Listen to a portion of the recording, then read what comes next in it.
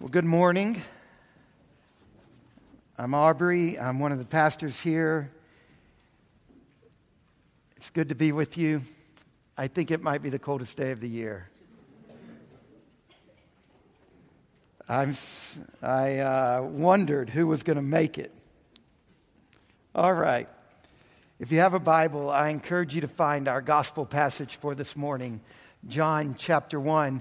If you're new to the Bible, that's all right. Just find the table of contents, and it'll scan down through there. It's about 2/3 of the way. Well, further than that, maybe 3/4 of the way through the Bible. John chapter 1. I want us to start in the middle of our passage with verse 29. The next day, that's John the John who baptizes, different than the John who wrote this gospel. He's often called in the church John the Baptist or John the Baptizer. The next day, he saw Jesus coming toward him, and he said, "Behold, the Lamb of God who takes away the sin of the world." Now, there's two things in this verse that I'd like to draw your attention to. First of all, there's an awkward concentration of the definite article. The word "the," definite article, "the." There's an awkward concentration of it. I'm going to talk about that. And secondly, there's a command that it's good for us to pay attention to.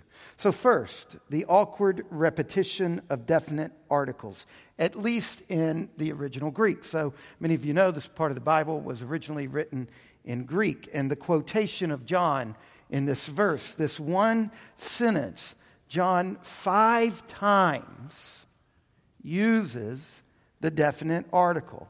Now, our English translations, they have to smooth this out because if you know anything about translation, there's always give and take. There's always things you have to do to move from one language to another. It's always a series of trade-offs. But listen to a rather rough, literal translation and count the definite articles and pay attention to them. Behold, the Lamb of the God, the one who takes away the sin of the world. Striking.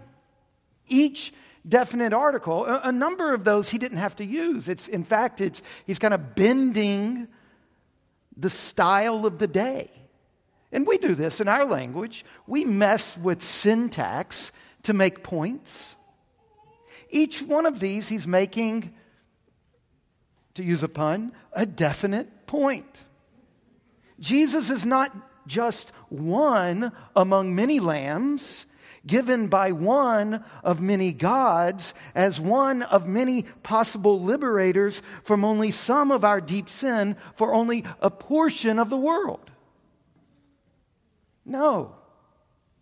He is the Lamb of the one God, who is the liberator from the entire sin of the whole cosmos. That's a fairly audacious claim. As scandalous and insulting and provocative in John's day as such a claim is in our day. This is an immense statement. There is no wiggle room in this statement. There is nothing off bounds from this statement. It's so controversial to make a statement like this, isn't it? Sin is the problem. That's what this statement is saying. This is tough for us in our day because sin is no longer really a viable concept in our public discourse. But Christianity insists that sin as a concept and as a reality is fundamental and pervasive. What happened yesterday at the airport in Fort Lauderdale, in all its horror, part of the picture is sin. But it's not just sin out there. It's sin in our own lives. Our own dark thoughts and desires and actions are a part of what's wrong with this world. What about you? What about your selfishness, your anger, your greed? Christianity has a name for it: sin. And sin is the fundamental problem of our world. We're stained by it. And this stain plays out in two ways. First of all, we're stained in the sense that we bear the guilt of sin. Our status before God and others in the world is that we are guilty. Guilt is the real status that we carry around with us. And we are plagued by that terrible status and the shameful experience of that guilt. It's not just a status, it's an experience. And a basic result is that we are exiled. We are fractured from intimacy with God, our Creator, and we are in absolute need of being delivered from our guilt, being cleansed from this stain so that we can be reconciled and brought into intimate communion with our Creator and made whole and integral in ourselves. Well, the second way sin is a stain is that in addition to our guilty status and our experience of guilt, the second way that it stains us is through the consequence of our sin. We are corrupted. We've been corrupted and broken, and we spread this corruption like a contagious cold. Everything we touch.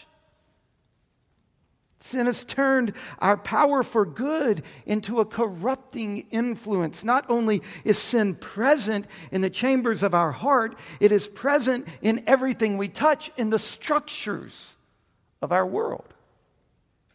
Not only are our bodies broken and our relationships broken, but in our rebellion against the King and His kingdom, we have plunged the world into the darkness of sin. Cities are broken.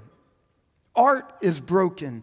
Business is broken. Government is broken. Nature is broken. The entire world groans under selfishness, injustice, and violence. The entire cosmos has become a place of darkness and gloom, like Mordor spread over the entire earth. There is rebellion and wickedness and sorrow and pain. The entire created order, the whole cosmos, needs to be healed. Sin is the problem for the entire human race and the entire cosmos. The sin of the world. All of it. Not just the fruit, but the root. That is to say, not just the effects of sin, but the cause. Not just the foul deeds, but the polluted source. All of it removed by Jesus. This is what it means for Him to be the Lamb of the world who takes away, who bears the sin of the world. Jesus is God's sin-bearing Lamb. There's coming a day when every sad thing will come untrue. The scope of what John is saying here is breathtaking. And right here at the beginning of his gospel, we are told how things are going to end. We are told why Jesus is going to die. To take away the sin of the world. To cleanse the stain. To purify the fountain of our hearts. And the Christian gets to live in that heavenly atmosphere now. We get to walk in that knowledge that the stain is gone from us. That the guilt is not the last thing to say about us. That the shame we feel is a deceit. A Christian gets to live in that forgiveness. And we can draw down on the power of that forgiveness and extend it to all who stain us, who sin against us, who reach out and harm us. Because we get that from God, we get to then give that to others.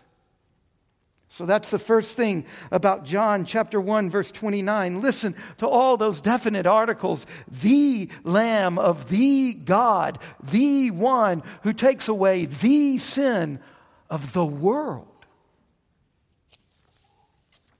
Now, the second issue I'd like us to notice in this verse of Scripture is the command. It's one word. Behold. Isn't that the appropriate response to such a one? You think your newborn child is worth beholding? Is your newborn going to take away the sin of the world? You think your beloved is lovely? Does she not pale? Isn't beholding the response to this? Struck with awe? In the immediate context, John was telling a group of people who were standing around him to look up and see Jesus, that Jesus, the Lamb of God, he was physically actually walking down the road. There's a group around him, and he's talking to them, and he looks up and he says, "Hey, stop looking at me for just a moment. Look who's walking up." And they did. And that's what you would do. If right now I said, look out, look who's coming through the door. You would all turn and look and give your gaze. That's the immediate context, but there's more. The Bible, it is God's word. It is God's word to us today. And when we approach the Bible, we must constantly think to ourselves, it is to me that God is speaking in this book. The words I read in this book are the God of the universe speaking to me. And just now, in this instance, he is saying to each and every one of us, he is speaking a living word, and he is telling us, behold the Lamb. Look at Jesus. Behold him. Gaze upon him.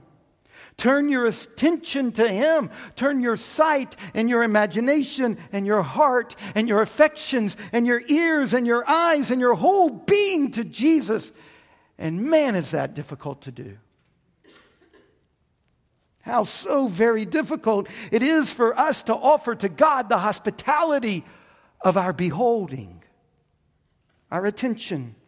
I'm not talking about giving God the pitiful offering of an instant of our attention. That's not what behold means. It doesn't mean to glance over, and it doesn't mean to walk past people on the street. I'm talking about truly attending, beholding Jesus. This is about relinquishing our arrogance and inclining toward him, offering to him our whole being. That's the command. Behold the Lamb of God. The challenges we face in this are daunting. The enormous proliferation of data within our culture, a culture that's exchanged biological time with all of its limits and rhythms for a technological time, which has lost all rhythmical flow. It's erased all boundaries, and this adds up to a ubiquitous din of words that numbs us. How do we behold?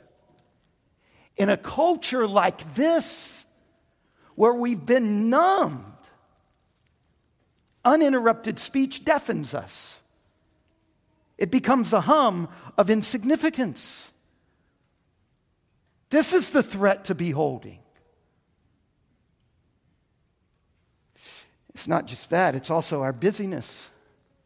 We have scheduled and committed our lives right up to the limits.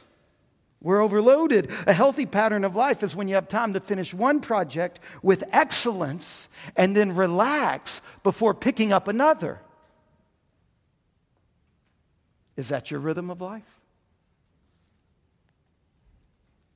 But how we live now, we have no margin.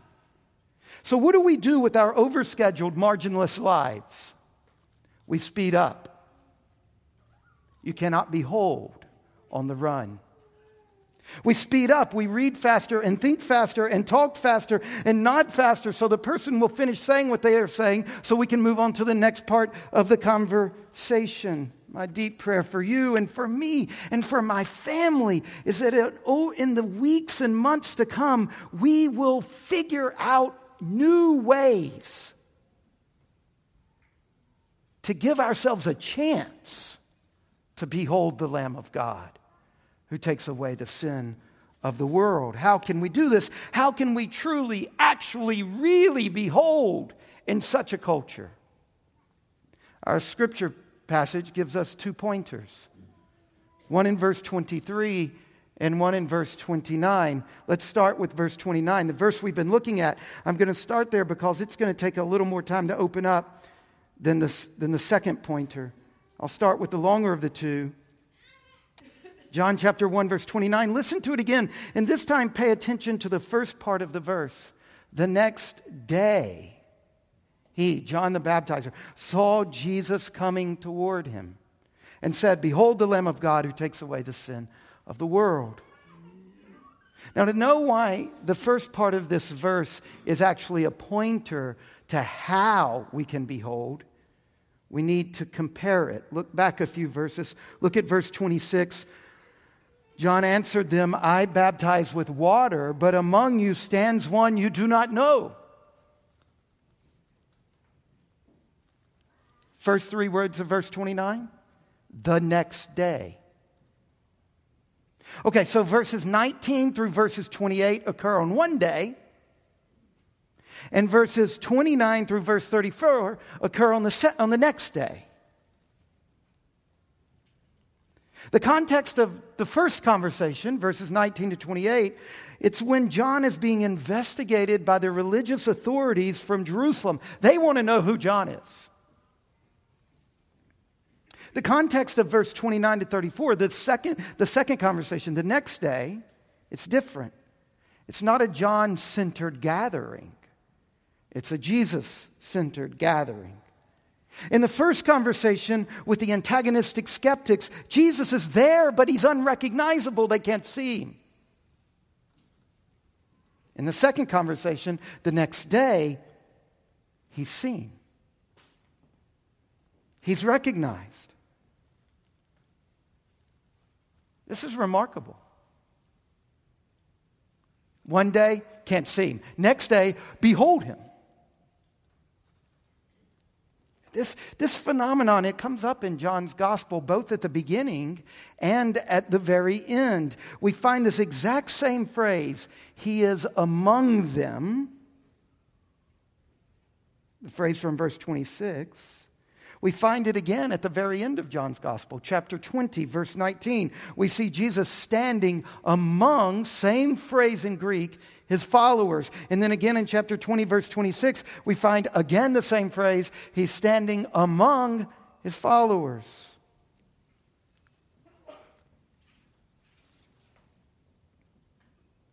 So the question is, how can we see him? How can we actually, really behold Jesus? And one thing our passage of Scripture points us to is that it is in the church. It is when the followers of Christ are gathered that you can see him. The church is the primary context for seeing Jesus, not your private quiet time, not your family time, not your own personal Christian walk, but it is the church gathered where we see him. The church is the bride God has created to see the groom. The church is the bride God has created by his voice to behold the groom. When the church gathers to worship, we look and we see Jesus coming toward us, and we can behold the Lamb of God who takes away the sins of the world. That's why I love the way our church's architecture plays out. With the band, the musicians shoved over there, and we stand in semi-round, and we sing praises, and we adore the Lamb who takes away the sin of the world.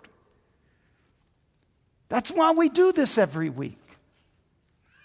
That's why Christians are so weird that this is not the weekend.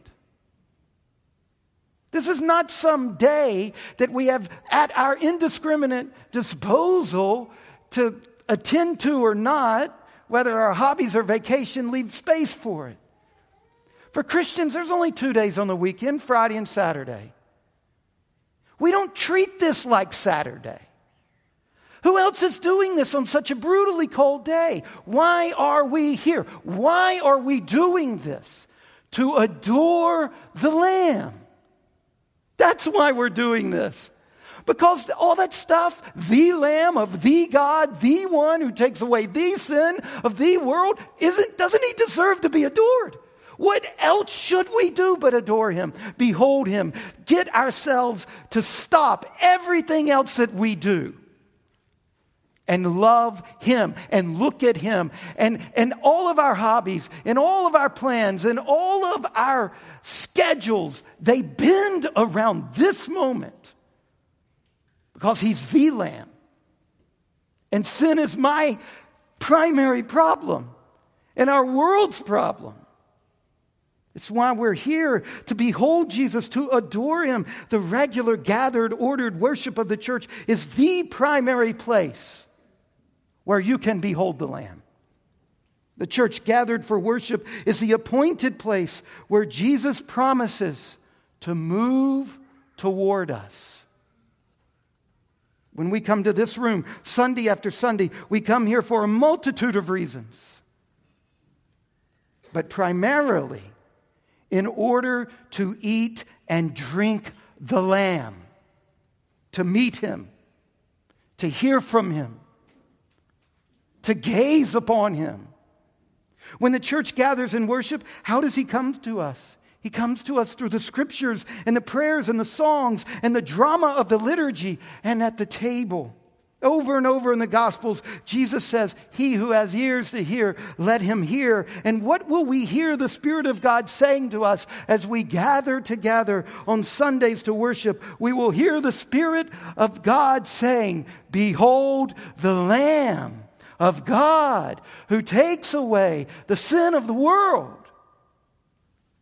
Nothing else can really do justice to the price we pay. People come to church for 100 reasons, but primarily among them, it is not to sing our favorite songs or to learn something nifty and inspiring or to reconnect with friends or to recharge. May we learn to come to worship from the first prayer through every song and all of it to adore the Lamb. It's the most important thing you will ever do.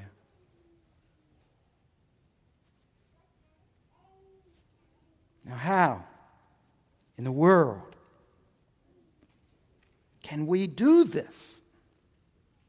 How can we behold him? First, attend to the primary place in which he moves toward us.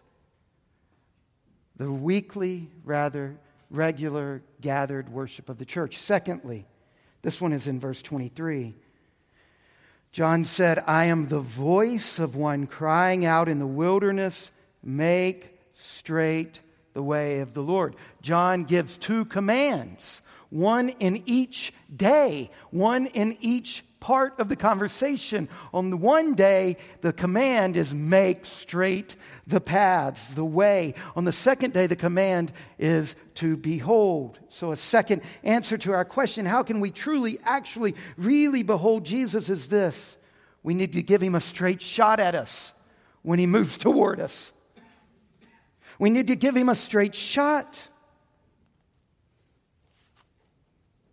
A real, clear, honest path to move on toward us.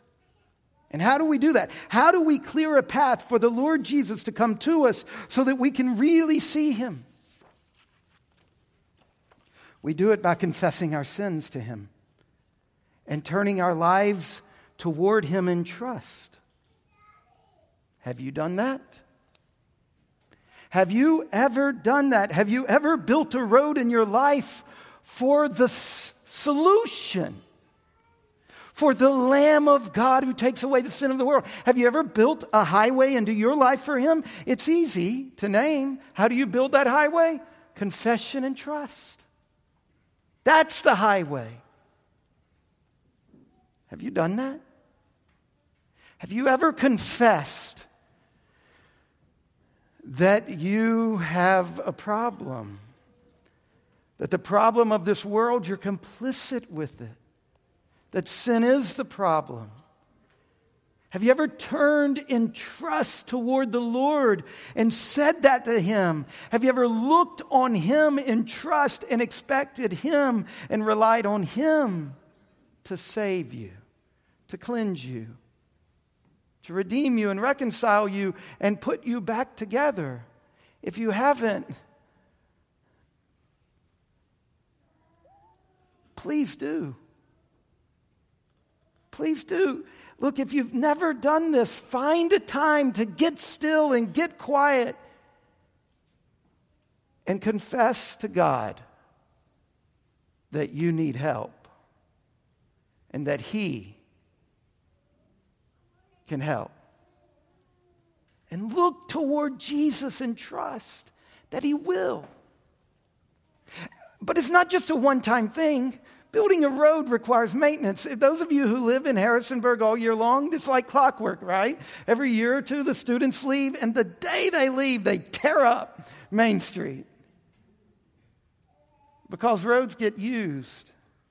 And some of you built a highway for the Lord to come into your life when you were a child, when you were a teenager, and it is now full of potholes.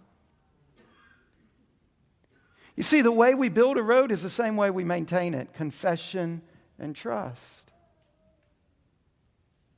It's not just a one-time thing.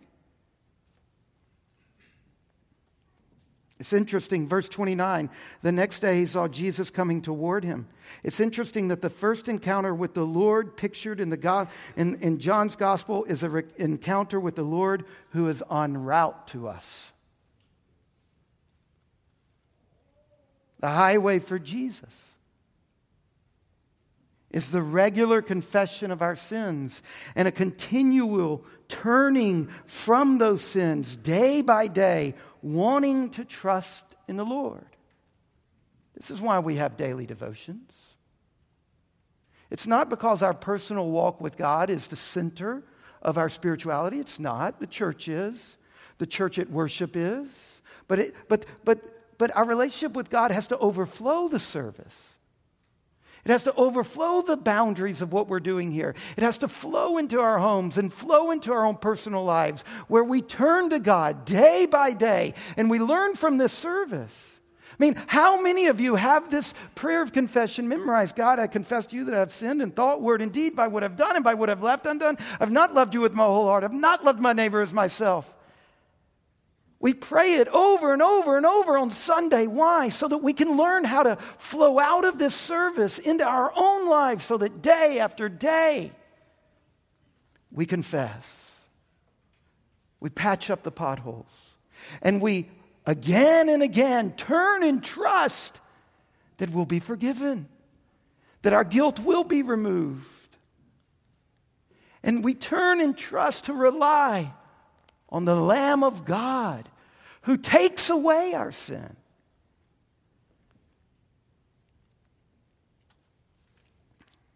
We're facing many challenges to behold the Lamb. If we're going to really go beyond just giving God the pitiful offering of an instant of our attention, if we're really and truly going to behold Jesus, if we are really and truly going to relinquish our arrogance and incline toward Him and offer Him our whole being, we will have to push back against the enormous proliferation of data and the overly busy lives. And we will have to get a hold of our technological devices and put them in their place. And we will have to get a hold of our schedules to make time and space and margin for the most important work. Isn't that what Mary and Martha teach us? Some of you know the story. Jesus is at the home of his friends. Martha, she's busy. Is it Martha that's busy? Is it? Anybody know? Somebody be confident and I'll just believe you. Martha's busy. Mary's just sitting there. Martha's doing all the dishes. Martha comes to Jesus and said, why? Why is she just sitting here? Doesn't she know there's work to be done? And what does Jesus say? But there's one thing that's most important. You know what Mary was doing? She was feasting on Jesus. She was beholding the Lamb. Is your life more like Martha or more like Mary? Deal with it. Fix it. Quit thinking that you're the Lamb of God who takes away the sin of the world. Quit thinking that this world depends on your production. Quit thinking that your family depends on your production. One thing is at the center of our lives: beholding the Lamb of God who takes away the sin of the world. Between now and the end of May, the sermons will be going through the Gospel of John. And my deep prayer for you, for me, for my family, for our church, is that over the weeks and the months, we will give our attention not just to the Gospel of John, but we will be drawn into the mystery of Jesus. And we will really and truly behold the Lamb of God who takes away the sin of the world.